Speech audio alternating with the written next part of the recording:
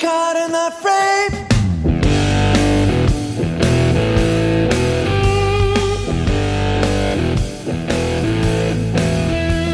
Something says, but there's a better way, yeah. Welcome to the Jackets Online podcast. I'm Kelly Quinlan. I'm joined by Jared Hallis. We're going to talk about Georgia Tech, men's basketball, football, recruiting, and whatever else comes up as we delve back into the waters of Georgia Tech. And it's been a strange couple weeks. We just had a National Signing Day 2.0, which was kind of a big thud for every school except for the couple that made major coaching changes in the offseason. And we've had a whole another part of a Josh Pastner saga go down, and then the men's basketball teams kind of hit the skids, and you had a pretty brutal injury to Jose Alvarado in the last game. As we post this on Wednesday, that'll be the previous game, which was at Duke on Sunday. So yeah, it's been a weird couple weeks for sure. When you say, Jared? Yeah, definitely. I mean, the signing day 2.0 thing was, obviously his first year that it's been going on, so it was different. But I think Georgia Tech overall, finished pretty well. I know you spoke about it a little bit as well. I agree with you. I think it's one of probably the best classes that Paul Johnson has gotten, along with like 2010 and maybe last year's as well. Yeah, I think that they addressed their needs. I think the biggest thing is they kind of loaded up early on.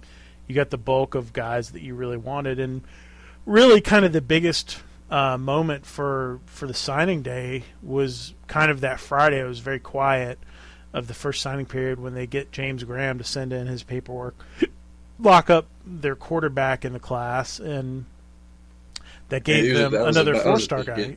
Yeah, and so that was their third 4-star. You have Justice Dingle, the linebacker, who is a perfect fit in this 3-4, can play multiple positions. You have Jalen King, who has a chance to come into play right away, and then James Graham, who's just a tremendous athlete and quarterback that will be really interesting to watch going in the future. So I think they kind of addressed their needs. In the end, they ended up taking 3 kids that all committed basically the last weekend of recruiting, which were Jaquan Griffin, a defensive lineman from Rome, who's probably going to start out at end, Christian Malloy, who's going to start out at B-back, running back from Parkview High School, and then they flipped a kid that had been committed to South Florida since July named Jordan Dominic, who was a defensive end for South Florida, but will be an outside linebacker, pass rush linebacker for Georgia Tech.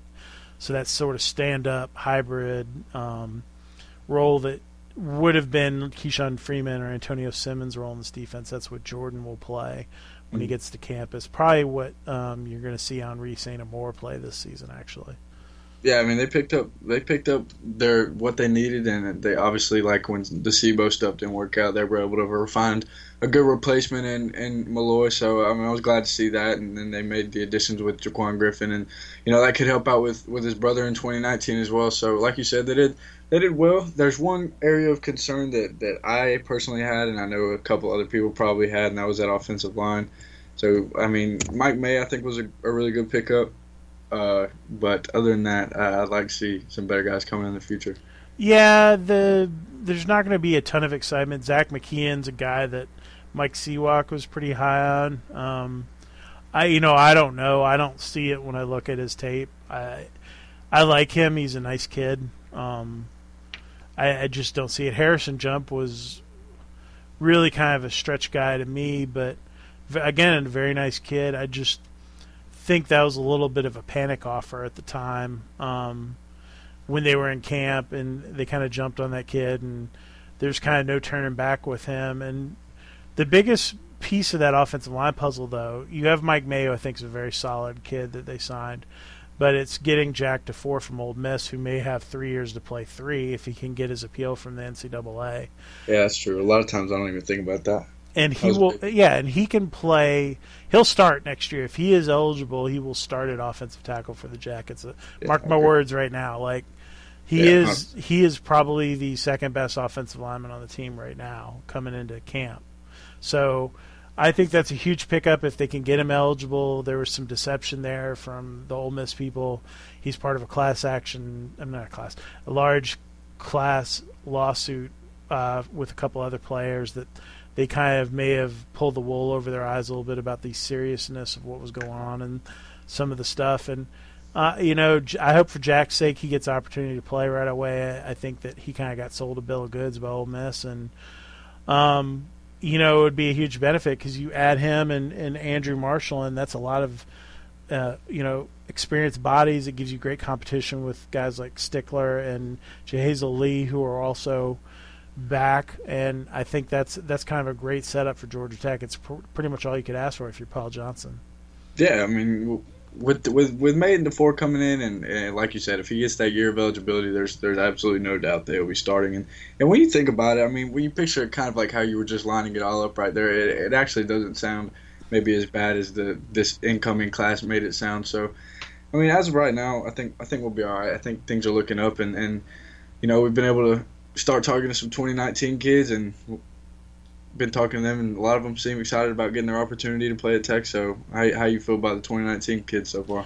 I think despite kind of what's gone on, I think people kind of overplay that a little bit in their heads as fans. Like, to them it's a bigger deal if you have an off season. I think there's actually positive momentum right now for Georgia Tech in terms of recruiting, and I think that they're doing a really good job on the road. The coaches have signed some good kids, and I think they're making some nice kind of pathways in the 2019 class. I think they've done a better job of kind of not wasting their time on kids that are kind of out of reach and being smart about that versus just going and star chasing, which a lot of schools get stuck on, and then having to react. The window now is smaller, and that's something people got to understand.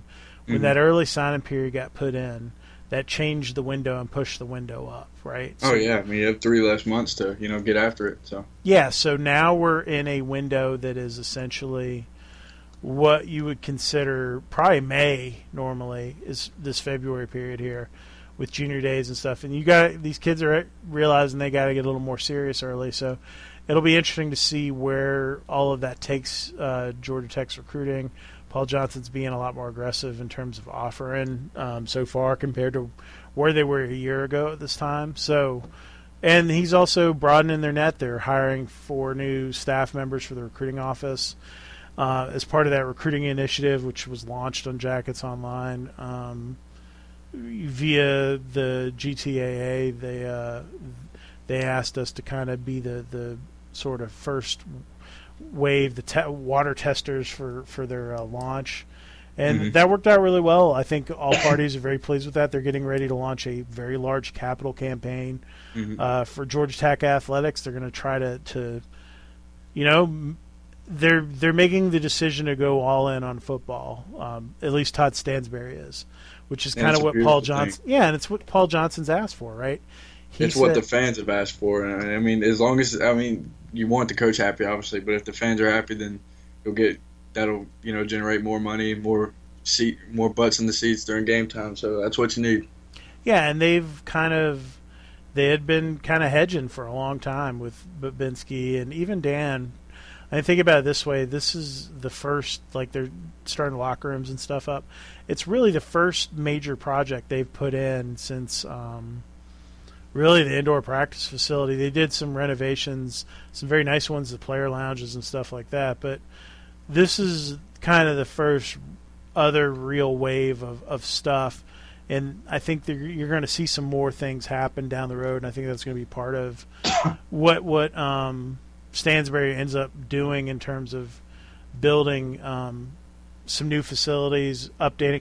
And the edge, Todd talked about it this week, that it's, he said 1981 it was great, which is you walk in that building and that's the the epicenter of your athletics program for all of sports, right?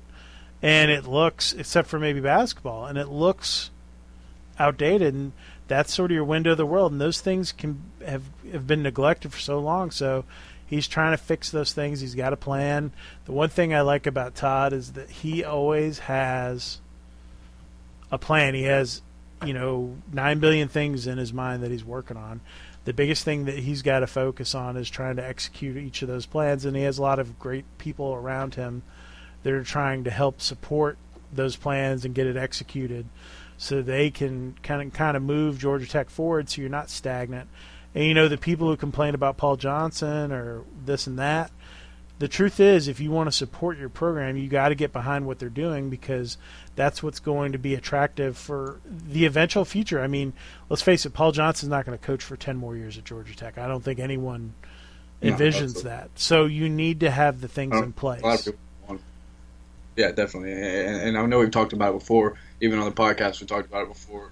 It's just the state of the program right now is, although the product, I guess, on the field hasn't been quite as good. I mean, as far as basketball and football goes, I mean, neither team has been, where anybody wants them to be.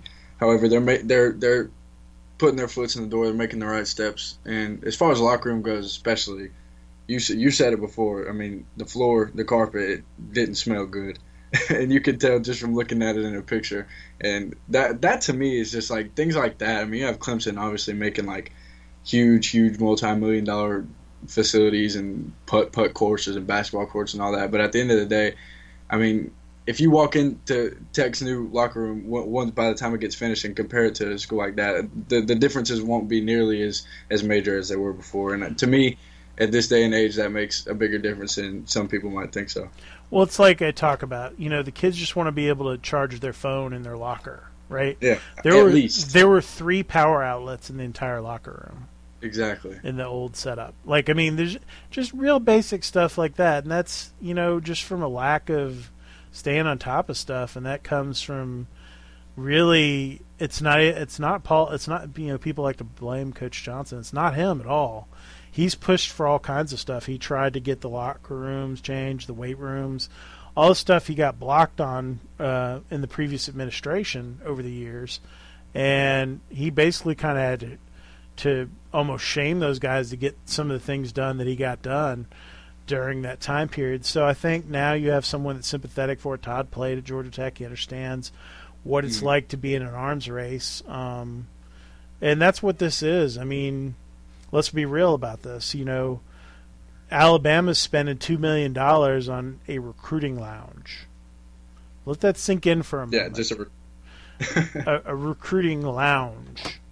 Yeah, that's half of Georgia Tech's locker room funds. They don't have a recruiting lounge at Georgia Tech. No. There's nothing that exists like that, as in terms of a dedicated facility. What do you think goes on in a recruiting lounge? Like, what do you think the layout of a recruiting lounge is like? I don't know. I mean, game rooms or something? What? That's what I wonder about. I don't understand a lot of this stuff that's getting built, to be honest. It's almost just like come check out our new $2 million recruiting lounge, and the kids are like, wow. Yeah, I mean, it's sort of like a new ride at Six Flags or whatever. People are going to go to Six Flags, even if you have a new fancy roller coaster. People still will show up regardless. I don't think you need all that stuff. I don't think you need to be UCF and build a lazy river. Quite frankly, they should have saved their money to fix their stadium that's falling apart because it was poorly constructed. They now have they're now having to sue to try it and come up because it has millions of dollars worth of infrastructure problems. But anyways, you look at all of this stuff and it just to me seems wasteful. But I mean, I don't know. I talk to these kids. And it does seem to matter on some level to a lot of them that, they have a cool locker. And let's be real too. These kids spend a lot of time in these places. They hang Absolutely. out. I know how much the kids love the new the players' lounges and stuff that were built at Georgia Tech. And when we're talking to those 29 kids, if you ask them what stands out to them, what they like about the school, I mean, a lot of times the locker room is the first thing out of their mouths. So if you're lacking in that department, then it's just not a good sign. No, and it's sort of your first impression, right, on a parent or a kid. And if you're coming from, because here's what happens too. A lot of people don't think about it this way. If you're a kid from Florida and you're coming up to do junior day visits, right, you're going to go, a lot of them, what they'll do is they'll go to Auburn. They might go to up to Tennessee, come down to Georgia Tech, go over to Athens, and then go back down into Florida. They'll do some version of that, and they may not hit Georgia Tech, or they might skip Athens, or they might go up to Clemson instead, or they're going to hit a bunch of these schools in this area, and you're getting judged against all of that, right? Not a lot of kids are doing just one trip unless they live nearby. So that's kind of your sort of baseline of operations, and you got to step your game up a little bit. I mean, this is big boy football. You can't be. You can't expect to recruit with your in-state rival Georgia if you're $1 million in facilities behind them.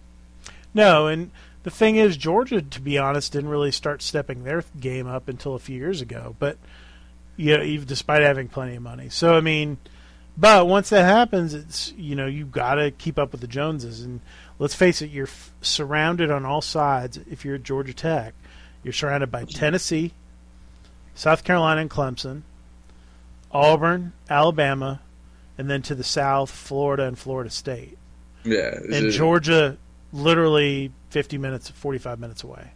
So you're surrounded in every direction by a school with a ton of money and a huge fan base. So you got to kind of maximize what you can do. And one way to do it is, it's amazing to me. They had trouble in the past just getting things painted and stuff to look half decent. And now all that's kind of changed. Todd's definitely been very much on board with whatever Coach Johnson wants, and trying to understand that, if you want to demand more from your football program, they have to do things too. It can't just be, you can't walk in and I can't ask you to bake me a cake and then give you, a box of Rice-A-Roni. That's not going to make any sense, right? Or, an old out-of-date cake mix from the 50s. You got to try to roll with the punches and what's going on now. And I think that's kind of where they're at. And I like the vision that Todd Stansbury has for the program. I think it will pay dividends in the end of time. I think a lot of people are skeptical. I think one of the things that, if you go to Georgia Tech, that kind of comes with the territory is some level of pragmatism, just from how difficult the school is and all that. I think that a lot of that's kind of bred into people. And so I think a lot of people are kind of wanting to see what's really going to happen here. What are they going to do? And I think that's sort of one of the big issues going forward now is you've got to show people something, right? And they're going to want to see some results.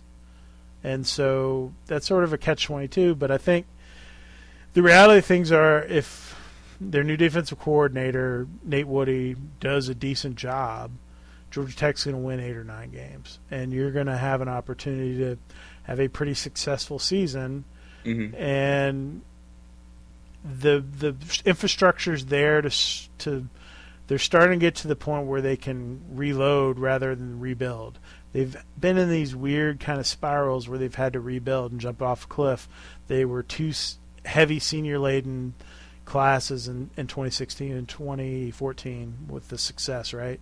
And then it kind of fell back to earth a little bit after each of those years. And I think that the talent level's gone up a little bit across the board, enough that they should be able to sustain those things. And losing an Adam Gotsis or a DJ White is not going to kill you, or a Justin Thomas, as much. So that's where also spending money and recruiting helps. And, the staff has to do a better job as well, and that's something Paul Johnson said too. He's trying to hold his staff to a higher standard as well. So I think if you see all of those things, eventually it will pay off.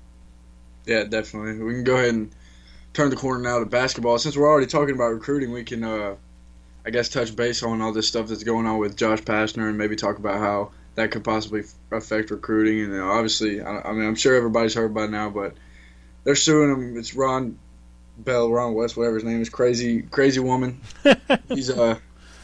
She's suing him for a sexual assault, and Josh Pastner claims that there is 0.0000000 truth behind any of the allegations. Kelly, how do you feel about it? I've had Josh look me in the eye and tell me he did nothing wrong. So when someone does that and it's his word against a guy who's convicted, whatever he was convicted of, several crimes, and has been run afoul of the law and spent time in prison, I'm going to lead towards the guy who's got a pretty nice reputation, and quite frankly is one of the nicest people I've dealt with. Absolutely. The coaching. I've had very little experience with him, but every time he's always been incredibly nice to me. He's always smiling, always answering our questions truthfully and things like that. And he just doesn't give me a bad vibe by any stretch of the word. So I mean, kind of like you said, there's just like I personally, I mean, I haven't asked him about it. He hasn't looked me in the eye and said, "No, Jared, I didn't do it." But I mean, I believe the man for what he's saying, and obviously Ron Bell's a guy that's a little bit cuckoo, a little bit different up in the head. So I mean, it's probably just a way of them trying to get back at him for the things that. Or not even the things that he did, but for his response to the things that they did. So, I mean... Well, so what Josh is trying to do, ostensibly, is he's trying to get ahead of them so that he's not harassed endlessly by them claiming different things and whatnot. So he filed a lawsuit, and then they came out with this sudden claim of, that he did X, Y, and Z to this woman... Multiple occasions. And at Tech. But they never filed a police report. Never mentioned this before at any other point, as far as we know, in terms of to the NCAA or any other people. So that's where it comes across pretty freaking sketch.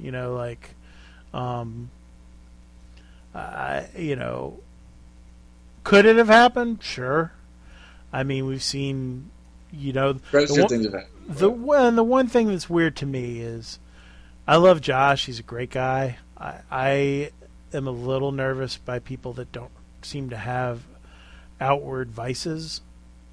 And Josh doesn't really seem to have any vices as far as I can tell. Like, most people I know, they either swear, gamble, are drinkers, or have some sort of outlet for maybe they like guns, whatever. Like, there's some sort of thing that they do to blow steam off, and I can't seem to figure out what his thing is. So that's the only thing that's a little bit weird to me in this whole situation. But there are some people that are like that are that's just how they are. I've known a few people in my life that have been just kind of wired differently, and maybe that's how Josh is. By all accounts from everyone I've ever spoken to about him that's known him well, that's sort of the vibe I've gotten. He's kind of just sort of a basketball junkie, and that's sort of his vice is basketball and coaching and grinding. Mm-hmm. So hopefully that's what the case is. All this will be, adjudicated in the courts of the state of Arizona.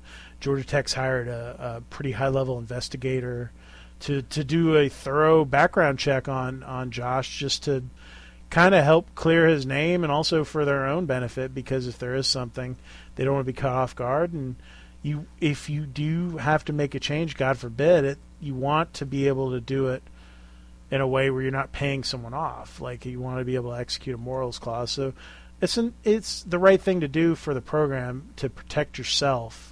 At the end of the day, the Georgia Tech basketball program is a 8-figure business, right? Right. It's in the tens of millions of dollars, and so you can't just hope that everything works itself out. You need to be proactive, and that's what Todd Stansbury's doing, and Josh understands that, and he's cool with it. And ultimately, if he has done things the right way, he should be really cleared by what they're doing, and everything should come out, perfectly for him. So that's sort of the hope. I mean, it's not the first time we've talked about it. When was the last time that all this crazy stuff happened? It was what, November-ish? Maybe October? Yeah, so it's and that's what Todd's concerned about, and that's the other reason why they wanted to bring someone in to check it out. You don't want every 3 to 6 months something to pop up that's going to be kind of a blight on your basketball program. And let's be honest, next year they have a chance to be special. At least on the bubble. Yeah. I think they can be on the bubble. I think they have an opportunity to have a special season. So... Absolutely. And like you were saying, even if you didn't do anything, you don't want things like that to be reoccurring. And if it does, regardless of his innocence, if things like that keep on happening, you may have to step away just because you can't deal. No program can deal with any kind of distraction like that. And Georgia Tech's definitely dealt with their fair share already this season. So you really don't want to see anything happen much more after this season, because you've had the beginning, the first one, which was I keep forgetting what it was about. It was about what? Oh, about them going with Ron Bell out to Arizona for a trip and sitting in his hot tub and whatever. Why they thought it would be fun to go hang with some weird guy at his house, and that one still kind of boggles my mind. But and then the LeBerry stuff, and then now you have this too. So basically, you don't want to see it keep on happening. And like I said, regardless of his innocence, if it does keep happening, you might have to go a separate way. However, hopefully this will be the end of it all. I truly believe that Josh is, a man of his word. I don't think he did anything wrong. So if that's the truth, then it'll all work out. And hopefully, I know I mentioned this to you, it could end up being a cool story by next year if the team does end up turning around. Yeah, and it'll be something people will point to and be like, see, this is really what it's about. And that's the hope for everyone, I think, involved, including Josh, that they turn the corner next year. Josh this season's really worn on him. He tries to put on a brave face, but I know just from talking to him that it's been a tough year for him, both emotionally and from a family standpoint. Being a basketball coach in the ACC's got to be hard enough already as it is. You got all the heckling fans, watching your every move and having their opinions about every little thing you do. So that in itself is already hard enough. And even if you weren't a basketball coach, nobody deserves to go through what he's going through right now. So like I said, it's just one massive distraction. Nobody needs to deal with it, and it's got to be hard for him. So next year, hopefully, by this time it'll all be, or not even by this time, before this time comes around, it'll all be figured out. It'll all be over and done with, and hopefully they can turn around. Yeah, and looking back, this is sort of the lost year for Georgia Tech basketball. They had opportunities to be pretty good this year, and instead, you just couldn't find a way to close games. And then I think the sort of culmination of everything happened Sunday night when Jose Alvarado goes up to challenge a guy in a dunk, which was kind of insane. He's going up and challenging a guy who's 6'8". It's like Wendell Carter. He's like 250. Yeah, and he literally went higher up in the air. The guy carried him up further up into the air, and then just dropped him basically straight on his elbow. It dislocates his elbow. He's out for the year. And it's just sad, the kid played literally his tail off. Yeah, 40 minutes a game, every game, ACC as a freshman. It was definitely amazing to see. And, people didn't really give the guy his due either. That's the thing. People were like, oh, yeah, he was okay. I'm like, okay. I was like, this kid's playing as a freshman. This is about as good as you're going to see, in this league. And it was just, it frustrated me that the kid didn't get more credit. He should have got a lot more credit for the way he's played this year as a freshman for Georgia Tech. And I'd like to think that I wasn't one of those, but I can think of one instance where I was guilty of that. And it wasn't even not giving him credit or dogging on his effort or his stats in any way, shape, or form. But I was talking about, I think it was after, what game was it? I don't even remember, but I was talking about Josh Okogie and how well he played, and somebody pointed out to me that Jose Alvarado played nearly just as well. And I mean, it's just like he's not Josh Okogie. He's not the first name that people are going to go look at because he's not putting up, 29 points like Josh did against Duke. But I mean, it's the things that he does on defense, and he may have a turnover here or there, but usually he makes up for it by being super aggressive on defense, getting the ball back with a steal or forcing a turnover of his own. So I mean, like you said, he's played very, very, very well as a freshman, and everybody seems to be confident that he'll come back better than ever, and I truly believe that he will. Yeah, it'll be interesting to see kind of what happens with him and how his health kind of shakes out of all this. And the big thing with that when you have an injury is confidence too, making sure that your confidence stays up. And we just have to hope for the best right now for Alvarado, and hopefully he can come back and be, pick up right where he left off. I think what stinks about it is he's probably going to miss quite a bit of time in the off season in terms of being able to really play. Yeah. So I think that's going to be kind of an issue, and how much his game develops year to year. Just got to hope that it doesn't end up being something like, the Lammers or Okogie situation in the beginning of this season where, they were able to play, but probably weren't back to 100% until later on. So, I mean, we obviously we know that Lammers wasn't 100% when he first got started. However, he did play very well against UCLA. That was arguably his best game of the season. First game, yep. But he still wasn't 100% in that game. He wasn't for a lot of games after that, but I mean, he's not playing at the same level he was last season, but he's still not even doing remotely bad job. So, and with the Alvarado stuff, obviously you hate to see that happen. But there was two bright spots that came in after, which was Evan Cole and Moses Wright, and I think that was something that not only fans needed to see, but I think that honestly I feel like Josh Pastner needed to see that as well. Because, he's always been really, skeptical about the rotation, only rotating like 6 or 7 guys. And now he knows. I mean, obviously, that they didn't play, they didn't do anything insane. But actually, I take it back. They did. I mean, that dunk that Evan Cole had was insane. Yeah, that was absolutely insane. And even Moses Wright's was crazy, too. And they both played their absolute tails off. And the team played with really high energy, played at a really high level, and outscored Duke in the second half, with them being on the floor for most of the game. So it was, I personally, I loved it, and I thought it was good for, like I said, for the fans, and I think it was good for Pastner to see that they could go and get some meaningful minutes in an ACC play too. Well, it's funny because that's been the one thing that I haven't agreed with Josh about all year is I felt like they needed to play those kids, and I've gone back and forth with them, both on the record and off the record about, kind of my feelings about it. I thought it was a mistake what he was doing, and not at least cheating some minutes in for those guys to get them into games, even if it's a minute or two here, just to keep them fresh and keep their minds right. And they showed why they should have been playing all along, and especially when the season's, I don't want to say shot, but here's the thing. He would tell you, honestly, he can't say it on the record, but yeah, he's known since they lost at Boston College. That was it, right? That was the end of the season, basically, because that pretty much guaranteed that they were out of the NIT. Right. So they needed to finish basically 500 or better in the ACC to go to the NIT. So now that's toast.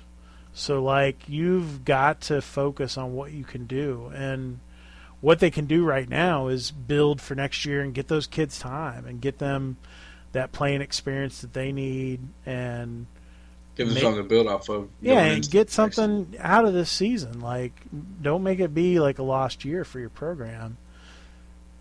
Yeah, definitely. But, and like I said, we saw Okogie drop 29, I think, 29 points, 6 rebounds, 4 assists, somewhere around there, maybe the 6 and 4 flip-flop, but another good game from him. He probably hurt his draft stock a little bit this season. I mean, you won't see him be a projected first-rounder anymore, but I think that's probably a good thing for Georgia Tech because you'll definitely see him come back next year.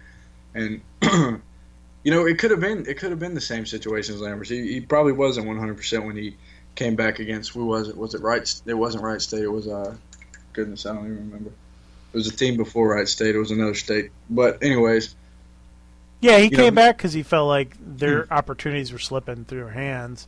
Exactly. And he thought he was going to be drafted this year, and all of that kind of went south on him too. And so, he's going to have to come back and prove himself next year, and I think that's good for him. I think that you have sort of a really nice piece. I mean, if you kind of look at the big picture, even if Jose Alvarado is not 100% out of the gate, you add Mike DeVoe, you have Shambari Phillips eligible, so there's two guys who can play the point. Yep. You have Okogie, who can play the 2 or the 3.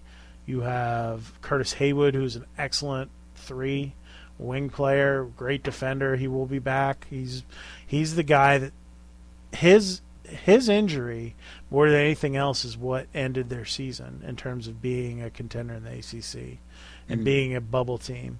When Curtis Hayward got hurt the first time, he had finally kind of found his stride. And that's something Josh will talk about. Like, that was sort of the pivotal moment in the season. He was the one sort of X-factor guy, right, who could turn it on and hit 4 or 5 threes in a game and really stretch out the defense. And when he got hurt, really up until that point where AD started to play better, they were really hurting. And so now you get that back. You have AD who will slide into that post position. And then you have a bunch of different guys that could play that 4. You have Christian, the kid they signed from Texas via where is he from? Denmark or Sweden? One of the Nordic countries. Somewhere. And then you have Moses and you have Evan Cole. And I think they were going to, from all indications I've had, they're going to end up getting a transfer big man that will come in with either a year or 2 to play. So immediately. So, I think they have a really good shot next year. They're going to have the deepest team. It's certainly the best amount of talent that Josh has ever had to play with here as a coach. Yeah, there's a lot of potential to be like a scary big lineup as well. I saw somebody saying something about it, but if you had like Evan Cole, Moses Wright, and AD and all at the same time, Moses Wright and Evan Cole are both really big dudes. And the craziest part is they both hit a 3-pointer in that Duke game, and I loved it. I mean, obviously Evan Cole's a dude that we knew could shoot, but I didn't expect Moses Wright to get out there and bust a 3. And, that's sort of another little sort of X factor in all of this, too. You have guys who can score. You have guys who can hustle and play defense. And that's the big thing with Evan and Moses right now is learning to play without fouling, being a little bit smarter at times on defense. And as those kids figure that out, they're going to be very dangerous with their athletic abilities. Like, it's just a different animal, and I think that eventually they're gonna end up being pretty good players for Georgia Tech, and I think that you are seeing sort of the pieces of the rebuild. They're still not getting the Derek Favors or Wendell Carters and I don't know when that'll happen. That's sort of that's going to be what can kick it up even more, like to where you're getting into being like a North Carolina kind of program. Yeah, the one and dones. But right now they don't need that. They need guys who can stay and help, as Josh says, get old and stay old, right? And buy into your program. These guys that we see breaking out are all young guys, and like you were just saying, there's a lot of good young talent coming in. So the good old stay old thing might be taking shape. Yep. So let's switch gears now and let's dive into the questions. Let's see if we have anything interesting that people want to know about for this week. Okay. You got it, or you want me to read them? Why don't you go ahead and we'll... Okay, the first one is actually kind of what we were just touching on. Kelly, do you think Pastner will stop trying the back-and-forth lawsuits with Ron Bell after this pissing match? I mean, I think he did something preemptive that he felt like he had to do. I feel for Josh in the situation. What I've likened it to is I have an ex-wife who's a divorce attorney, and I got to see kind of the ins and outs of that process and how crazy people can be. Not her and I, but her clients, like what was done to some of her clients and whatnot. And essentially what Josh has is he has an angry ex-wife that won't let go of him and wants to be a part of his life. And if she can't, she'll ruin it. In this case, the woman's Ron Bell. And so, you know, he's going to do everything he can to make Josh miserable and try to keep him, because it's really all that guy's got, right, in his life. And he feels like Josh owes him something. And it's just not the case. And yeah, it's A, it's not the case, but B, it's just stupid. And yeah. So this is just like going to... Yeah, and so that's what you have. It's like Fatal Attraction of, you know, the crazy basketball fan. So until he can figure out how to legally keep this guy away, you know, and one of the things I worry about is, you know, Josh's safety too, with someone that's not maybe fully stable. Like, you know, that's something that I think no one's really picked up upon either. But I mean, you know, if I were him, I'd probably be getting some security, like, to be around me. Absolutely. I mean, you never know what's next. The dude's trying to, like, actually ruin his life. And even the woman said that in the lawsuit. She was like, justice will be served, and I won't stop until it is, blah, blah, blah, blah, blah. So whatever idea of justice they have served up in their head is like, probably something insane. And if they're saying they're not going to stop until they think it's served, then it's probably best that he does do something like that. Yeah, I think he needs to protect his family, and I think he needs to be careful. You know, when you deal with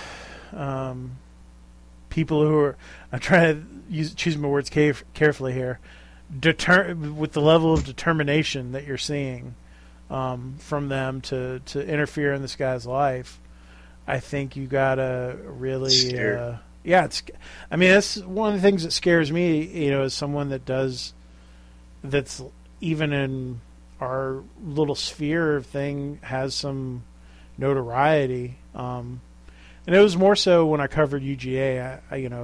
I can remember going on a date one time, a double date when I covered Georgia. You know, this was 12 years ago, and the guy, the other couple that was with us that happened to be married, the husband knew who I was and was a subscriber to the UGA rival site, and was fawning over me, which was kind of weird.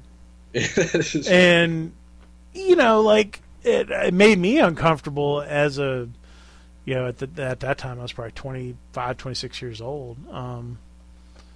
But just sort of seeing just sort of the edge of that stuff, like, I can't imagine what someone like Josh, you know, like, even I have a hard time even imagine what kind of the student athletes go through at a place like Georgia Tech.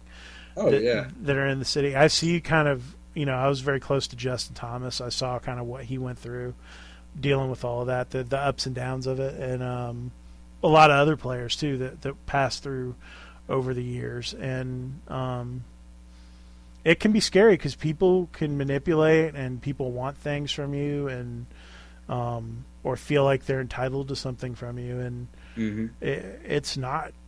It can really go sideways on you, and that's, you know, sort of my concern for Josh. He has young kids, like, you know, taking care of that aside from everything else that's going on, that's a concern. Yeah, definitely, and like you said, we'll probably have to take action eventually. But I guess to get back around to his question, do you think that, you know, the pissing contest will be kind of over after this one gets resolved, or do you think Josh will respond with something of his own?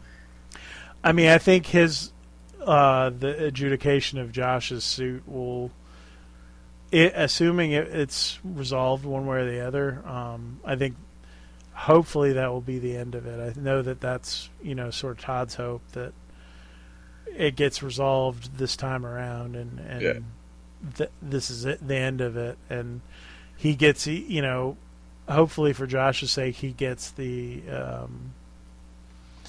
he gets a protective order or whatever he needs to keep this guy from interfering with his life or trying to come around or whatever. And I thought he did try to do that after the first one. Did he not? Yeah, I don't remember, man. There's been so much back and forth in this thing. Yeah. I think it was something like a restraining order or something. Obviously, it's not the same thing. But I feel like I remember he did something, but maybe not. But anyways, so I guess, yeah, to answer that question, hopefully it'll all be over after this one. Moving on, Buddy Schmiggins asked, who are some kids coaching staff? I think he's talking about football. He's definitely talking about football. Who are some kids coaching staff is wanting to come out strong in spring practice? You know, in terms of it kind of depends because I think it's going to – the defensive side of the ball is sort of a blank canvas right now. Like everyone wants me to tell them, well, this guy's going to play safety, this guy's going to play outside linebacker, this guy's playing DN, this guy's playing rush linebacker. Mm-hmm. They don't know. Like I can tell you for a fact from talking to Coach Johnson and the staff and Coach Woody, they do not know yet, like where everyone's going to play. That's going to get sorted out. Yeah, probably all the way through camp. I mean, I don't even know that it'll be solved, you know, prior to the end of camp. Like, I think we could see some of the position competitions drawing, and even position changes moving well into the beginning of fall camp as they continue to tweak and try to figure out where guys go. I mean, Paul said it himself. Like, he thinks maybe A.J. Gray should be playing, you know, linebacker, and I agree with Paul Johnson, and I think that if A.J. Gray wants to play in the NFL, that's his best opportunity. So, you know, there's going to be things like that are going to come up. Will A.J. want to do that? You know, kind of what's his receptiveness to all of those things are sort of these X factors, but I think really the biggest questions are on defense. And then I think if you go beyond that, the next biggest question mark that you're going to want to see answered in the spring, if you're Paul Johnson, is who's going to be your guy at wide receiver? Is Brad Stewart going to stop overthinking and play and relax and be the guy he can be? Is Jalen Camp going to step up, be the guy? Is it going to be one of the young guys like an Adonicus Sanders or Steve Dolphus that come in and take that job for themselves? Is Charlie Thomas, the kid that came in as an early enrollee, who's extremely physical, is he going to just come out and knock people down in the run game and force his way onto the field that way? So I think that is the other position that I'm kind of eyeballing. And, you know, of course the kicking thing is going to be fascinating, but I think the kicking thing is going to go well into when they start getting preferred walk-ons on campus in the fall, because I know they want to have kind of a wide-open competition in the fall for the kicker job. Yeah, so I mean, I guess to answer that question, I mean, everybody, I guess. I mean, we have a new coach and basically a whole new scheme coming into this next year. You want to see, you know, everybody break out, show them exactly what they can do, come out strong. And one player that somebody I was kind of pinpointing was TK. And, you know, with him getting hurt recently, you probably won't be able to see him in the spring. So that was definitely a bummer for me. Yeah, TK, you know, had surgery on his arm. I think that, you know, that's one of those things. I don't know that it hurts so bad. You have Brandon Adams, you have Kyle Search Henderson, who've played a ton. Those are probably your two nose guys right now. And then you got Chris Martin, and after that, it'll be interesting to kind of see, you know, it'll be interesting to see how Chris responds to. He was a guy who was in Mike Pelton's doghouse, and you know, it'll be interesting to see if he can respond and, you know, find a way to play. This fits him a little bit better. He's not the biggest guy in the world. He's got some good size on him, but he's not tall. And I think the scheme fits him a little bit better, so maybe he's a guy. That's where this gets really interesting, right? There's a lot of guys who are kind of in this no man's land position-wise. Jaquan Henderson was a guy who played last year that was in that. He was in a weird sub-package and playing on special teams and stuff until he got hurt.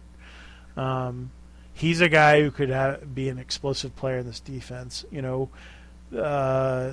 there's a bunch of these weird linebacker types like Trey Jackson and Jacob Brashear and Tyler Cooks who have not seen the field much, that are all guys that are going to have a clean slate with a new staff and an opportunity to kind of make a name for themselves with you know, this coaching staff, and can they do that? Can they make that big step forward? And that's kind of the interesting part about it. I think it's something that Paul Johnson liked, that the idea that they have a blank slate, that all these guys get to come in and really try to win the job.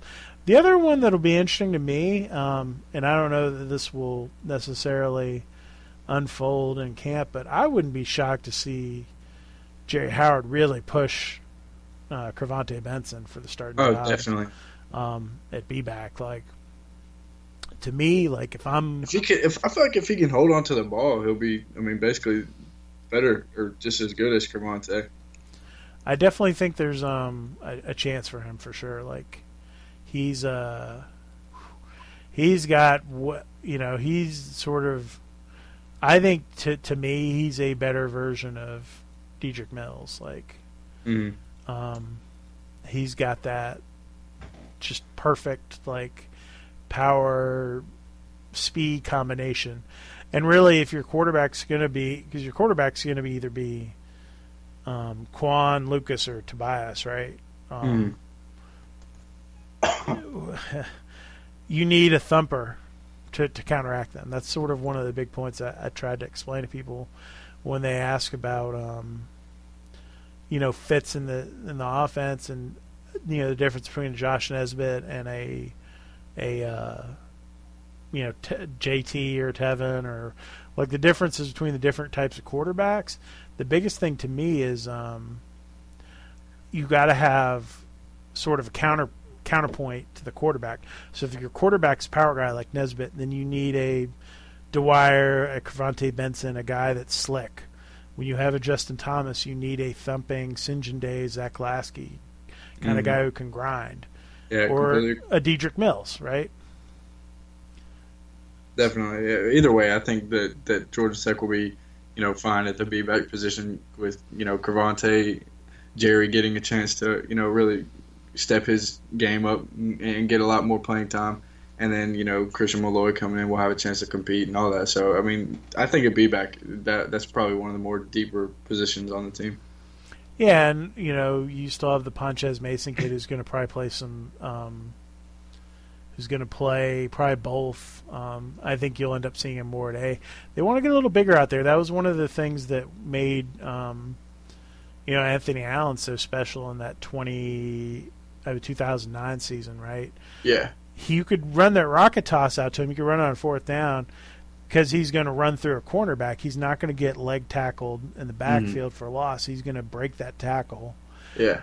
And you can do maybe things a little bit differently in terms of your blocking, too, if you want to. Like, you can straight up – you don't have to cut necessarily with a guy that size. You can straight up block them and try to, keep the guy in front of them. So, yeah, there's a lot of interesting sort of subplots to all of those different, permutations and opportunities in terms of mix and match and personnel now. So this spring will be exciting. Looking to see a lot of people step their game up. We'll go ahead and move on to the next one. GT21 wants to know, can you give an overview of what is being constructed or renovated, and if you know of any future plans for renovations? I guess you're talking about athletic facilities. Yeah. I don't know how far back he wants to go. Since Paul's been here, they've done a minor locker room renovation. They built the indoor practice facility. They fixed up the coaches' offices. They redid the team meeting rooms. They redid the individual position meeting rooms. They basically rebuilt all that from scratch. And they've done some sort of stuff around those things, like adding video elements and some technology. They've redone the recruiting, the lobby into the football offices for recruiting. That's where they have those cool, like, mannequins with the uniforms and the shadow boxes with all the trophies and all that stuff. Yeah. All that stuff. But that's really all been done in the last couple months. That's about it.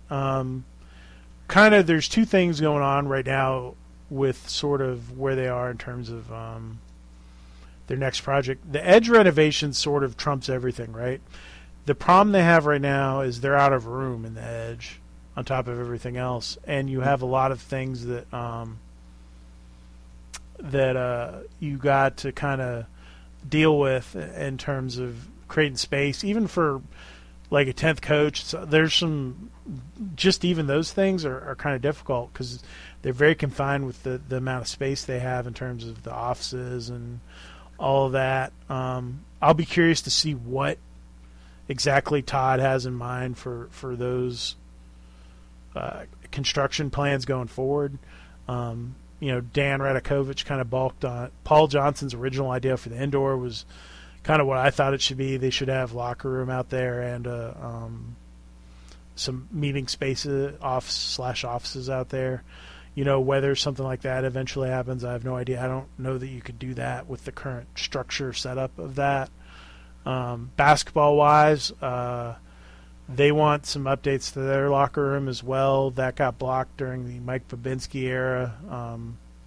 Gregory actually went out and raised the money for it, and it still got blocked because of concerns about the women's team or something like that and them needing to get their upgrades. But I think Michelle Joseph just went out and raised money to do that. So I assume Josh is probably going to get some stuff out of all of this. And then they're doing a giant capital campaign. So there's going to be some other things. Obviously baseball just redid the whole underneath structure of the Rusty C. So basically they kind of fixed all of that up. Mark Teixeira donated a ton of money to allow Danny Hall to kind of fix that facility up. I think the softball seems to be okay. And yeah, softball is good. The tennis, they put a new video screen in over there. I don't know much about a lot of those non-rev sports, to be honest. Like, I just don't have the time to kind of check in on those as much. But hopefully that answers the guy's question. Yeah. Or so Cal, I'm not sure. What'd you say? Not really a question, but Newton GT wants some in-depth speculation on the quarterback position next year. There will be one. Yeah, seriously. That's about as in-depth as it's going to get. I mean, I think that it's going to be an open competition in the fall. I know that people talk about leadership and all that stuff, and if Taquan's the captain, Taquan's going to be the first guy to tell you, as competitive as he is, if a guy beats him out, that's great for the program because that means that guy's playing his tail off, right? Now he wants to be the quarterback, which totally understand. What does that mean in terms of the spring? I don't know. Paul Johnson said he wants to get in a situation where he feels comfortable being able to pull someone out of the game if they're struggling at quarterback, and that's his big goal for Lucas and Tobias, is to get one of those guys to the point where they're comfortable bringing them into a game and don't feel like there's a big fall off, which was the concern this past year. And to have competition, quite frankly, I mean, I think there's something to having competition. I think it makes a huge difference for everyone involved if there's someone pushing you to. It's just like anything in life, right? If you're not being pushed to be better, you get complacent. Whether it's at your job or even in relationships, you have to try to do the best you can. People take things for granted and opportunities for granted and lose their edge sometimes. And I think that's something that Paul Johnson's benefited from as a coach too, like being pushed a little bit, being that having a chip on your shoulder and having that competition, it makes everyone better. And I know that's what he's hoping for. The concern with Lucas has always been his confidence and leadership in the huddle is not like Quan's very laid back but very intense. He will jump in a guy's face. Lucas doesn't have that confidence to do that right now. And you kind of have to in this offense, right? it'll kill you if you don't have confidence, and that's why he was cool playing Matthew and not so cool playing Lucas, and that's the biggest thing that Lucas needs to work on in this whole offseason is making sure that he's comfortable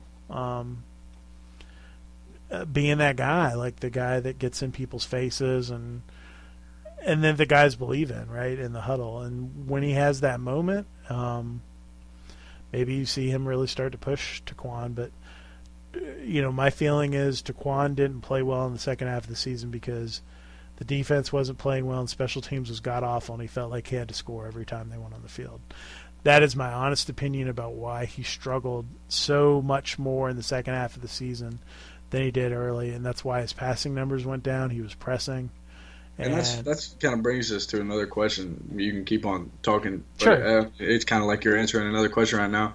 Is with the way the season closed on offense, with Duke and Georgia and Taquan's passing struggles, why should we be optimistic about the offense next year? So you can just keep on going, and I feel like you're kind of answering that question already. I mean, when they've had Tevin Washington, and Tevin will tell you this, Tevin is not the world's greatest athlete. They won a lot of football games with Tevin Washington playing quarterback. Yeah. Taquan Marshall's a hell of a lot more talented than Tevin was. And he is capable of winning football games. He is a great athlete, a great leader, and I have every confidence that kid can get the job done. But, he's got to have some help. They didn't have any defense last year in key situations, and when you go on the field, every time you go on the field, you feel like, well, shit, I got to score a touchdown because if we miss our turn, we're going to fall behind a score. And then what happens if we fall behind? That what-if game and the offense not being built to try to get into a shootout, those things are just the way it is. And the thing that really pisses me off about Tech fans is Paul Johnson said for freaking 3 months before the season started, even after spring ball, that the defense would have to step it up because the offense was not going to be as good as it had been the previous couple of years. I remember that. He was I don't know, he would not be any more clear about that. And yet everyone's fixated upon that. The defense has sucked for like a decade, pretty much. And all he wanted was like average from the defense. And yet it was the offense's fault because they didn't. It's crazy. Like, understand that the offense has been the thing that's carried you for all this time. And they had one bad year, really, because 2015 they had a bad season, but they were devastated by injuries on the offensive side of the ball and the defensive side of the ball that year. That was such a fluke thing. And one thing that is undeniable about both seasons, I mean, you had your Duke game and your Georgia game this season, but other than that, all the games are close. It's not like you're getting blown out by anybody. I mean, you make one play, it could definitely turn the entire pace of the game, turn the entire season. If you don't give up points to Georgia before the half, that's a different game. Absolutely. Obviously, Miami, we can talk about that all day. Tennessee, we can talk about that all day. It's just little things like that, and both of those were on the first half of the season. So absolute momentum killers. You kind of start to get that feeling that you can't close out a big game. So I mean those two games there for me was kind of like a dagger in Tech season before it even got started almost. So that wasn't good.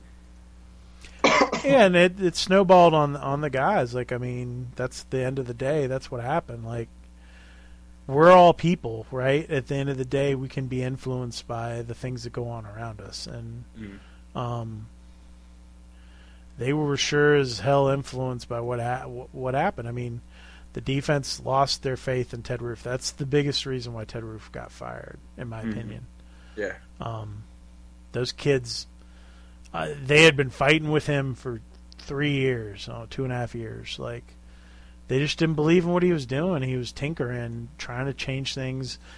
Essentially, Ted was trying to almost call the defense against the type of plays they were facing, as opposed to trying to have a cohesive plan for attacking the other team. it was like he was being reactive and not proactive. And you can't win like that. You're just not going to. Like, I don't care who you are. And those kids felt that, man, and that, shakes you up as a player. Like, that's pretty damn tough to deal with if you're, trying to go out there and stop someone on defense and you don't feel like you have a chance because your coach has put in something that you don't understand or you only had a couple days with or whatever. All of that stuff's going to eventually come back and bite you, and that's what happened to them last season, in my opinion. So I guess to answer the question, I mean, there's actually a lot of reason to be optimistic. I mean, you're going to have a quarterback battle, which was kind of something that I feel like Matthew Jordan's injury kind of gave Quan like a, kind of like a cushion almost. Like there was a skill gap, I believe. However, when Matthew Jordan gets hurt, it's like Taquan's probably thinking, okay, no one's going to take the jump from me at this point. Whereas now, I mean, he's got a lot of Tech fans. The coaches even are going to be pushing Lucas Johnson. They're going to be telling him to take the job from Taquan. So I mean, it's going to light a fire under him. He's going to have to come out and perform a lot better on offense. We touched base on it earlier. They're going to be deep at B-back, though. Jerry will have a chance to play a lot of good minutes, along with Cervante and some other guys too. And then, really the only questions, the offensive line's looking good with, DeFore coming in if he's able to get that year of eligibility. You got Mike May coming in and the guys from last year, Jahazeli, Stickler, things like that. Plus all those kids you didn't play last year. Let's not forget that. They have Bo Tufel, you have Mike Minahan, you have Zach Quinney, and Charlie Clark, who all redshirted last year as offensive linemen that they signed in the previous class. So there's a lot of depth there. And like you said, you get Marshall back, and you may get a boost if you get what's his name eligible. So the biggest question mark really as far as offense goes, in my opinion, is just receiver. Who's going to be the guy to step up and be the Ricky June, be the Smelter, be the Waller, who's going to be that guy. And I think if they can find that, then there's plenty of reason to be optimistic about the offense next season. And every time it's kind of been like that, someone stepped up, right? Yeah. Yeah, I mean, they don't recruit that bad at receiver. I mean, I think these kids are plenty enough talented to, be that next guy. And there's always going to be someone that steps up at those positions. It may take even part of a season sometimes, but you're going to end up finding whoever that diamond in the rough is. Right. So I guess we'll get to the last question now. We had to skip over it because we started talking about the offense. But can we campaign to sell out the first game of the year against Alcorn State? I feel like, so my opinion about playing those type of games is you do play them the first game of the season. I think there'll be a good crowd. People will be interested. The crowd wasn't that bad in 2015 when we played Alcorn State. It really wasn't. No, and I feel like wasn't that game on a Thursday night? It was. It was a Thursday night, really late. I mean, and the crowd was on. I mean, it wasn't bad at all. It was better than what I expected. So yeah, I think that I think the crowd will be fine. I'm not super concerned about all that. I mean, it would be great if they sold it out. Will they? I don't know. I mean, would I go to that game? Would I go to that game if I'm a Georgia Tech fan and I live in, let's say, Savannah? Oh man, would I go to that game? I'm kicking back in the recliner for that one. Yeah, so that's sort of the problem when you play those, right? That's, that's a catch-22 for me. Like, Mm-hmm. Do I want to go? Yes, but do I want to go bad enough to get off the couch? Drive all those hours, pay that much, pay for parking, pay for tickets, pay for food, all that. Well, that's where you get into trouble. That's the biggest drawback to going to games, right, versus sitting at home. I mean, I run into it myself. One of my goals in life is to go to every FBS stadium and see a game. Right. And it's hard because obviously I'm spending 12, if you don't mind me asking, 12 of, so you want to know how far? I actually have a list. I can count it real quick for you. I have a list too, but I guarantee mine's not nearly as close as yours because it's a goal of mine too. Not every FBS stadium, but I have a long list of ones that I do want to visit. But and I'm only counting the ones for a game. Like, I've been in many other stadiums. Just to go. Like, I've been to the Horseshoe, but I've not actually been to a game there. Like, I just went and visited. I ran around the track at the University of Texas when I was a kid, but I haven't been to a game there. Like, okay, so things like that, yeah. Because I try to take a big picture of every stadium that I go to, and I put it in the notes next to the team's name because like I said, I have the same list as you. But mine's not every FBS team. It's just like I picked like 10 schools from each conference and try and go to all of those, but we'll see. So I've been, I think, to 33. 33? Which is kind of out of 100. What is it, 138? Is that right? Or something, whatever the hell it is now. I've been to every ACC one except for Cuse and Boston College and Louisville, which I will go to this year. We should make that a bye-week trip, Kelly. If you're not too busy with one of your other teams, we should make that a bye-week trip to go out somewhere and go to a stadium that we wouldn't be able to if not for Tech. Well, that's what I mean. Like, there's lots of and there's some rivalry. Like, I'd love to go to the Red River Shootout, and I'd like to go to Bedlam, or there's lots of these like things. I've been to rivalry game. I mean, I went to probably 10 cocktail parties in my career, and I've been to every it's funny, I've been to every Georgia Tech game except for the 2008 one for the last 20 years or whatever. Jeez, that's awesome. That was the one that I missed. I was in Las Vegas. It was hilarious. So eventually you're going to have to take that game off and well, yeah. Well, that's an interesting thing because there's some games there too. But I remember the 2008 game. I'm in the airport in Las Vegas. I went out to Las Vegas for Thanksgiving, and it was the year I took off from covering college football, and I was listening to the game on Sirius XM just because I was curious. I hadn't started covering Georgia Tech then, so I really had no stake in it other than I was just curious kind of how the game was going to go. And I still knew a lot of kids in the Georgia team, so I was just kind of curious what was going on there.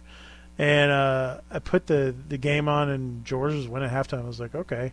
And I literally turned the radio off and stuck it in my pocket and got on the plane, flew back, landed, and turned my phone on. I had all these weird text messages from some buddies that I went to school with at Georgia, and they were like, I can't believe that happened. And I was like, what's going on? And this was this was before I just show you how much times have changed. In 2008, Jared, I had a phone that slid out and had a keyboard, and it had rudimentary internet capabilities. I probably did too, though. So you had to type. You had to type in. Maybe there weren't even apps then. So oh no, there was nothing even remotely close to an app. I remember not being, even if I was at home, I couldn't connect to my Wi-Fi. I don't even know if there was Wi-Fi really. Couldn't connect to it. Couldn't get on the internet even if I was at my own home. So it's definitely changed a lot. And I'd pull up the score, and I remember thinking, because I knew of Coach Johnson, and I knew of Georgia Southern, and I had spent time down there. I dated a girl when Mike was the coach. Actually, Seawalk was the coach down there, and so I knew the offense, and that was what we ran in high school. And I remember thinking, I was like, "Oh, that's going to be a lot tougher than what Chan ran for Georgia." And I heard a flip thing. I was just like, "Holy hell!" I was like, Roddy Jones. I was like, wow. So I remember him in high school. And just being completely flabbergasted at what happened. Yeah. Because really at that point, think about it too, it had been, 9 years since they had won a game or something like that? It was 7 or 8. But yeah. I mean, it had been a while. So it was 99, I think, or 2000 was the last time they had won. It was the first time that I was because it was the first time that I was able to really enjoy a Tech victory over Georgia. Yeah, I mean, I remember I had been at the last, I think it was might have been the second or third game I'd ever covered was the last time Georgia Tech had won. So that was pretty amazing to see. Kind of like then I remember thinking to myself, I was like, so I wonder if Paul Johnson. And I was like, they were, Chan just always they couldn't get over the hump. They never had an offense. So I wonder if now that's what's going to turn the corner. And it was funny, like it was almost 2 months later that I got contacted to come cover Georgia Tech. So it was very fascinating how that kind of all unfolded. And then, what kind of changed, I think, a lot for me was seeing the level of the student athletes at Georgia Tech and kind of my admiration for kind of what they go through and how hard it is for the coaches. And I think that sort of changed my opinion a lot about Georgia Tech in general. I kind of came at it at first as sort of as a pragmatist. Like, this is, I was sort of like, I guess, detached from it a lot more. And now I sort of care. I'm not like cheering in the press box or anything, but I care that I care for the kids and my friends who are tech people and it's like I hope they do well, like it, and it's good for my business, quite frankly, when they do well, right? Exactly. So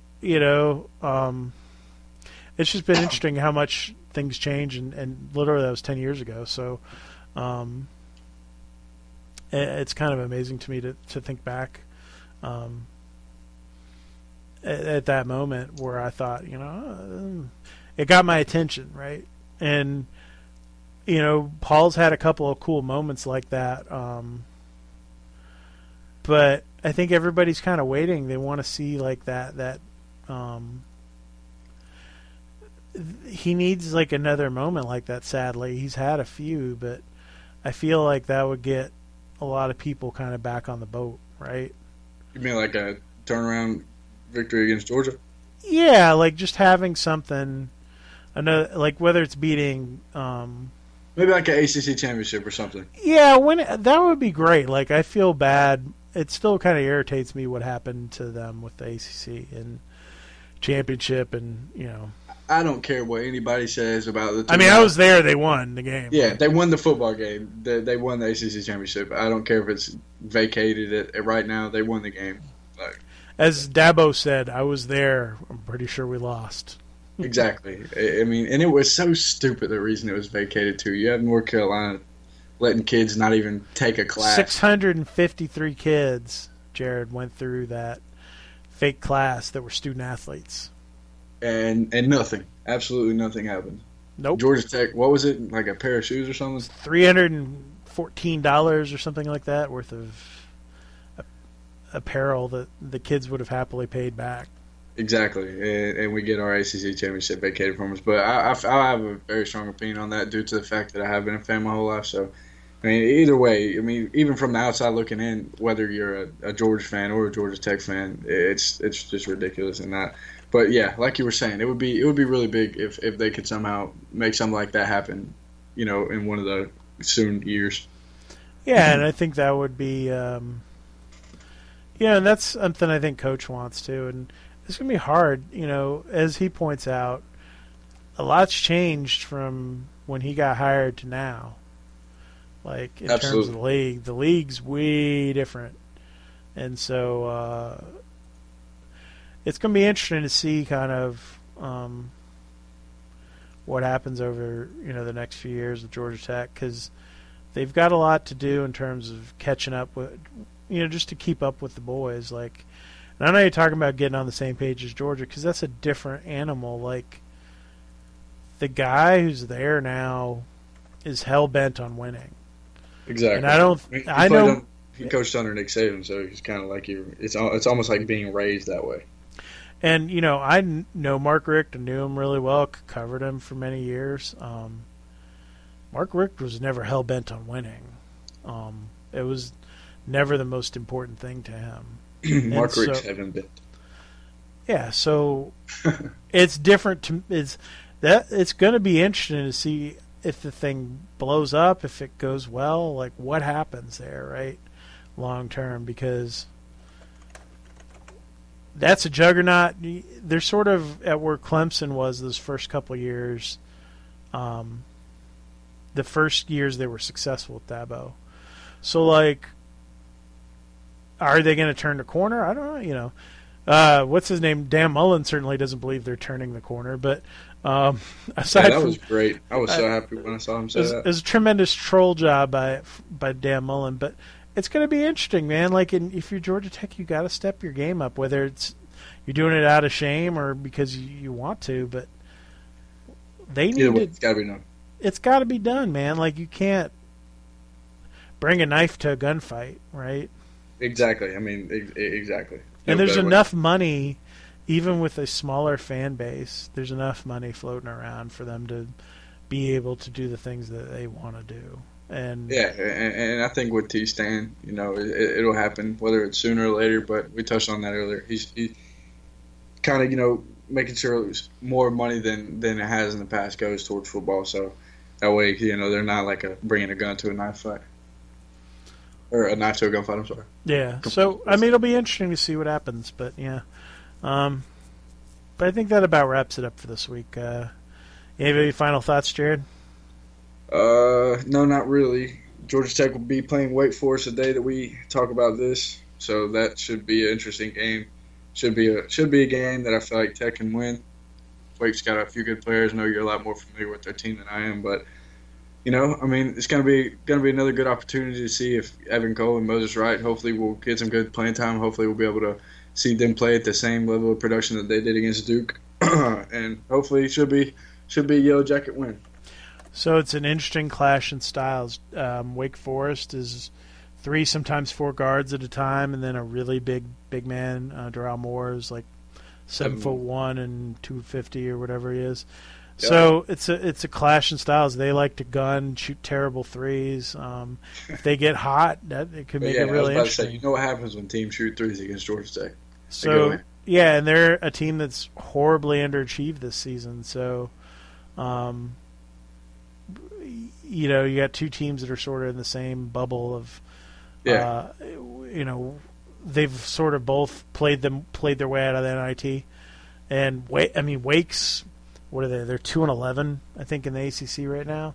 Mm-hmm. So this is sort of a preview, probably, of the first game of the ACC tournament, actually. So it'll be interesting to see what happens. Georgia Tech's not played great on the road this year. Wake Forest played better at home. There are a lot of sort of things that kind of point all over the place. What kind of lineup is Josh going to go with?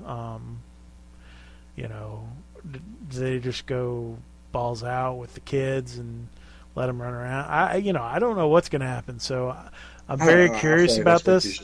But we'll see. And it's on Valentine's Day night, so I got to figure out how the hell I'm going to convince my wife to let me watch the game. I'm supposed to go see a movie tomorrow. Oh, well, we'll figure it out. Maybe we'll have to. Dang, Kelly, we're going to leave you in charge of that game day thread, okay? Huh? I'm gonna be out to dinner with the wife, because otherwise I would have gone up to Winston-Salem to cover the game. So I felt like I could not make that move. My wife misses me enough. I have to be around for Valentine's Day. I can't not do that. I'll leave that thing to Ken and his situation. He can piss his wife off, but me, no, I'm good. I'm not gonna. I'm choosing the wife over the basketball game between two sub 500 ACC teams that have underachieved. I'm good there. Just this one time. Yep.